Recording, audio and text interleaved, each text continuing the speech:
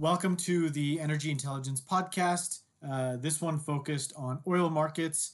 I'm Abhi Rajendran. I'm the head of oil markets research here at Energy Intelligence.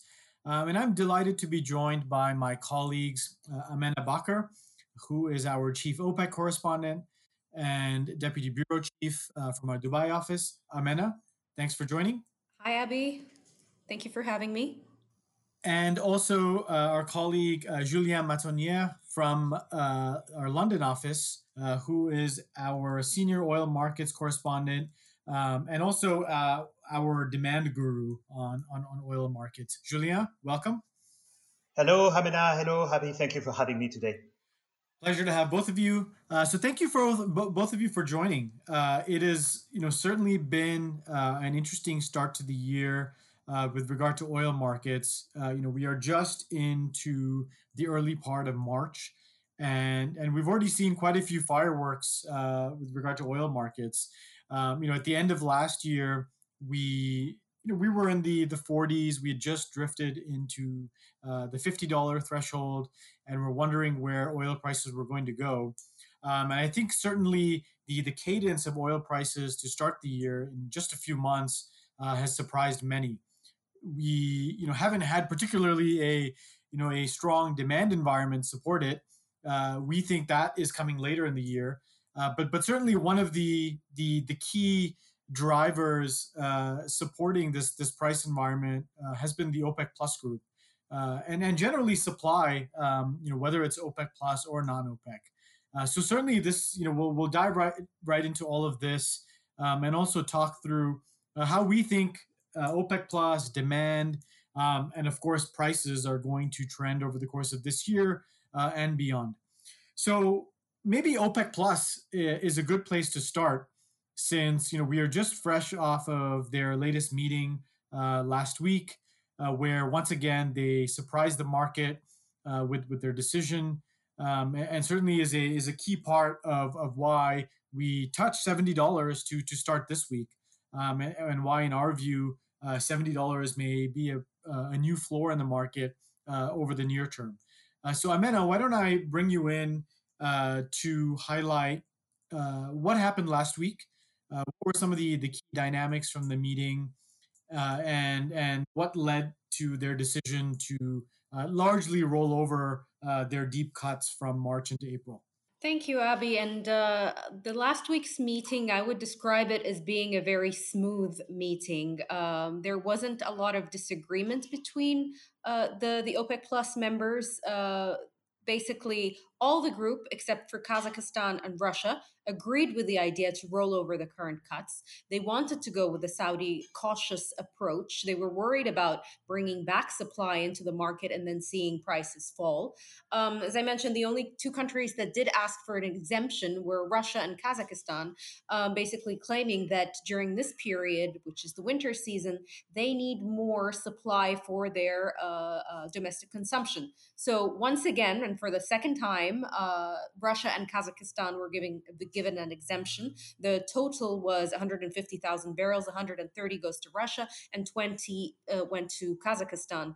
But overall, I mean, the decision to roll over did come as a surprise to the market, especially because, according to an OPEC internal report seen by Energy Intelligence, in April, the market did need more supply, and they estimated about 1.4 million barrels, and another 500,000 in May, and then 400 in June. So there was this expectation that some gradual easing would happen. Moreover, Saudi Arabia decided to extend its voluntary cut for an additional month. Now, this voluntary cut, I mean, I see it as a kind of basic bargaining chip for the Saudis, and an offering that they make to convince the other producers that they're not cutting by themselves. Saudi Arabia is also making a sacrifice to rebalance this market.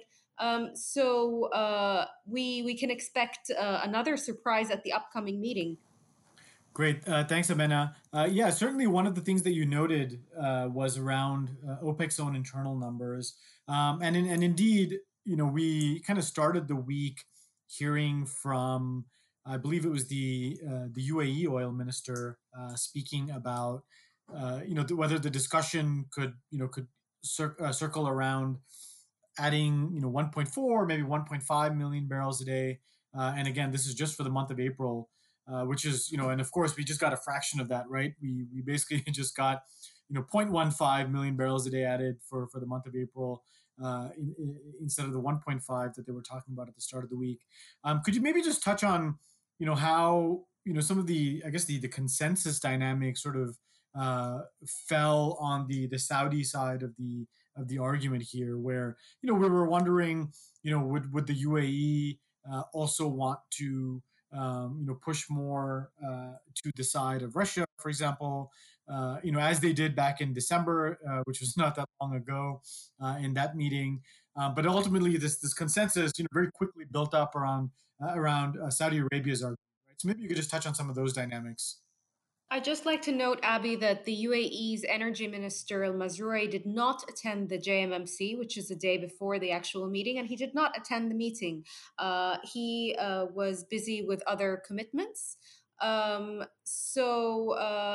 there was a decision just generally to support the consensus. Whatever the group consensus was, the UAE was ready to support that. They were in favor of the group meshing together and finding a collective agreement. So in this case or this instance, the UAE didn't ask for any exemptions like they did before. Whether or not that's going to continue, we need to wait and see. For now, this is the UAE's position is to support a consensus. Yeah, it certainly seemed like they didn't want to be in a position to rock the boat too much in this meeting. We'll touch on what to look ahead to with OPEC Plus, because they meet again in just a couple of weeks. But Julien, maybe this is a good point to bring you in to touch on demand, because what's interesting is as Amena, as you noted, OPEC's own internal numbers were highlighting potentially a bump of up to 1.5 million barrels a day of demand in the month of April. But we actually had a more conservative view, and ultimately this decision, even though we were sort of saying OPEC Plus could, or should add more supply to the market. On our numbers, this decision that ultimately came by actually makes sense. Maybe you could just talk through some of those numbers and the cadence for demand. Looking ahead as we go from February, March through April, but also into May, June, July. Thank you, Abby. Yes, indeed, this decision makes sense to us. We were expecting more supply from OPEC, but we were not really worried given our demand forecast for April. We are not expecting a big jump between March and April. It's really something marginal. In March we were 94.6 million barrels per day of demand. We are expecting that to increase by about 100,000 barrels into April. So it's mostly steady. I can explain why later. But the current strength in oil prices seems to align pretty well with our latest upward revision in demand for 2021. I believe the traditional relationships between economic indicators and oil demand have sort of broken down, and they make the forecast more dependent upon economic anecdotes or very thin evidence clues, and maybe less on data. And we are clearly more constructive in the sense of more bullish than other forecasters, OPEC in particular, because we think their latest demand revisions were too fixated by those anecdotes. Of course, we saw Europe extending the lockdowns into February and in some countries into March. We saw that China has limited travel around the Lunar New Year, which has hurt demand for transportation fuel when it's normally meant to increase at this very time of the year. But in all, we also believe that regions like Asia are less dependent on vaccination for recovery than other regions, mostly because of stricter contingency measures, such as in China. In China, for example, the government has prioritized producer support over household consumption. And I think this very move has helped reboot the economic growth faster than probably anywhere else in the world, and generally to pre-pandemic levels. Likewise, a major consuming region like a consuming country like India has also picked up the slack in domestic demand, and it's probably the country that has the more growth stability going forward. So, this latest OPEC move means that the Brent market has moved into deeper backwardation. So the Brent price is trading above the price for later delivery, and this very price structure is teasing oil out of storage in both OPEC and non-OPEC countries a bit faster. And given the supply levels are already a little bit depressed, even with the incremental, lockdowns in Asia and in Europe, this is not stopping the market from draining the overhang. And we still estimate that at least 1.5 to 1.7 million barrels a day of inventory will keep drawing in the first quarter of 2021. Yeah, thanks, Julien. And even at a good clip, I think into April and into the second quarter.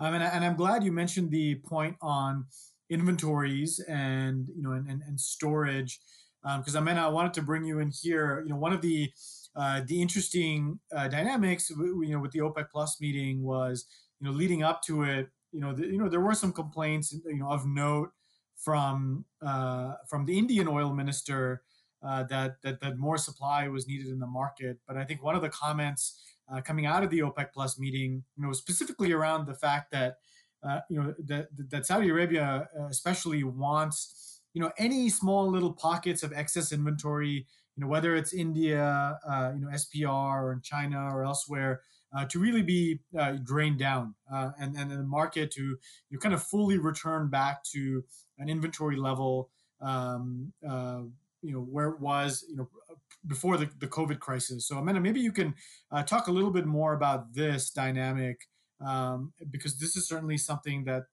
plays into OPEC Plus's decision making. Yeah, for sure, Abby. Inventories and the drawdown of stocks is a major factor that OPEC Plus looks at before making any policy decisions.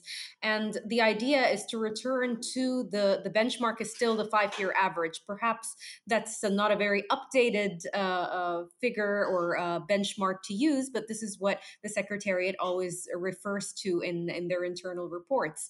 And at the press conference, Prince Abdulaziz, the Saudi energy minister, did say that if India or any other consuming country has problems with the current where prices are going, they should draw down from their inventories or oil they had bought cheaply last year, because it would make sense now, since prices are higher and they bought at a lower price, to draw down those stocks. So for sure, in the coming months, they will be looking at those figures, and it'll continue to be a factor in their policy making. Right, absolutely. Let's look ahead a little bit. Julien, maybe I can pass it to you just to walk through some of those demand numbers beyond the month of April, right? And you highlighted Asia and some of those regions continuing to show strong consumption, and the West will kind of come out of either lockdowns or go into summer seasonal driving season. As you noted, demand is sort of no better than about 95 million barrels a day now, and into April. Perhaps some of that is also impacted by refinery turnarounds and maintenance. But there's a step up coming in May, June. Maybe you can walk through some of those numbers. Yes, absolutely. In all, because of this, near-term weakness, which was pretty much expected in the first quarter of 2021, we thought that global oil demand will stay, will grow only marginally, or stay flat, or even go slightly in reverse mode. So eventually we see global oil demand is forecast to drop by about 1.3 million barrels per day in the first quarter, versus the fourth of last year, to about 95 million barrels per day. Now, we believe that the uptick, the upsurge in demand will come a bit later into the year, probably the middle of the second quarter, possibly the beginning of the third quarter. But we expect a solid incremental oil intake during the spring and the summer months. Asian buying will resume. There will be a seasonal step up in Western demand, possibly led by the US, where we already see a strong rebound in individual mobility. Miles driven, and vaccination is making good progress, like in other regions. We also believe that the economic recovery from the pandemic is speeding up precisely because of the rollout of those vaccines and because of stimulus measures like the huge packages in the US, but also from the European central banks. I've read not long ago that only a very small share of a European central bank package was being used every month. So they've got a lot of so to speak, gunpowder still dry to act if things are really going badly. And by product, we see a strong rebound over the course of this year for gasoline. As you said, when seasonal driving is picking up over the summer driving season, so more demand for gasoline. Hopefully, a little bit more demand for diesel as well, which will be led by improved industrial and manufacturing and freight demand. And more demand also for the lighter ends like naphtha from the petchem sector. With a broader macroeconomic rebound, which is still playing out on the vaccine. So from about 94.7 million barrels per day demand in April, we will get about 1.5 million barrels more into May, and again another 2.4 million barrels into June. So really, the demand growth is gathering speed as we move into the summer. Maybe the only downside at the moment is that we continue to see jet fuel demand lagging. But from recent conversation with market sources, we've heard, and it's pretty recent, that we may have surprises in this sector as well. With people thinking that the fear of air traveling is already behind us, and more people might decide to travel by air during the summer, at least domestically in some gigantic countries like Russia, think China as well, think the US, where obviously you need airlines to move from point A to point B. So we might have a bit of upside even for jet fuel as well. And the later part of this year, is setting the stage for an ongoing rebound in general, and maybe a full normalization to pre-COVID level by the mid 2022. So not until next year, but we still see the demand growth gathering pace quite seriously into the second half of this year.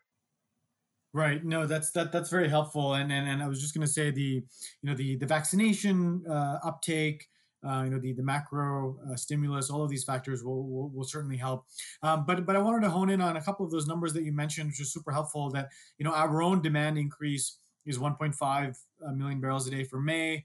Maybe 2+ for the month of June. So Amanda, maybe I can bring you in here. With the backdrop of that, and and I think we've heard even from some of the specific OPEC plus states that they expect a step up in the coming months, and perhaps into the second half of the year. We've heard this from ADNOC, for example. What should we expect when they get back together again in a couple of weeks? I believe it's April Fool's Day. That's their next meeting. That's the $1 million question, Abby. And I think one of the things that, whatever we're expecting, we should just think the complete opposite. And that's probably what's going to happen, because I think the surprises are going to continue. And I think Saudi Arabia's energy minister is very keen to keep this market on its toes, because he doesn't want anyone to speculate on oil prices. So I think the surprises are just going to keep coming. However, I will also say that I think that Saudi Arabia will also continue their very cautious approach to the market. They don't trust that demand is fully back. They think the impacts of the pandemic are still there. So I see them taking a more cautious approach. Whether or not they're going to gain momentum and have all these other countries backing them, that's a different question. But for now, it's I would say it's really difficult to predict, and usually we have a better idea or understanding of what's going to happen a day or even a few hours before the actual meeting. Yeah, no, that's a key point. One more point for you, Amena, on in terms of thinking about prices, because this is the last point I wanted to touch on before we wrap up here. I mean, certainly, I think from the group standpoint, they are happy to see these prices move up and get back into a range that they're more comfortable with, right? Which, by the way, includes Saudi Arabia as well. So if the group is able to put maybe a $70 floor on the market, this certainly seemed to be something, as you think about decisions made over the next couple of meetings, that may play into it. Would you agree? Absolutely. I mean, a floor of 70 is very helpful for these Gulf budgets and other OPEC plus state budgets. Maybe not Russia, not so much, but for the majority of the other producers, which have suffered last year, $70 is really comes as an aid to their state budgets and their projects and their diversification ambitions, etc. We understand that Aramco, for instance, ideally would like prices to average around $60. They're conservative usually in their views. So that's going to be helpful for them as well in continuing their upstream projects and their expansion to 13 million barrels a day. Yeah, no, that's right. And certainly even from our own internal kind of break-even analysis across the OPEC Plus group, we think $70 is a magic number, especially with kind of deep production cuts still in place.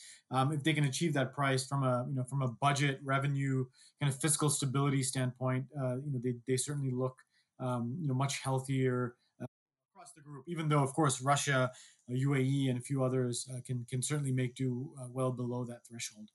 I just wanted to wrap up the discussion with one last point, which is around our own price view.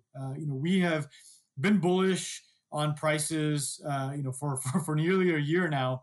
From the depths of the COVID crisis, we were saying prices were going to come out of this into the $70 to $80 range.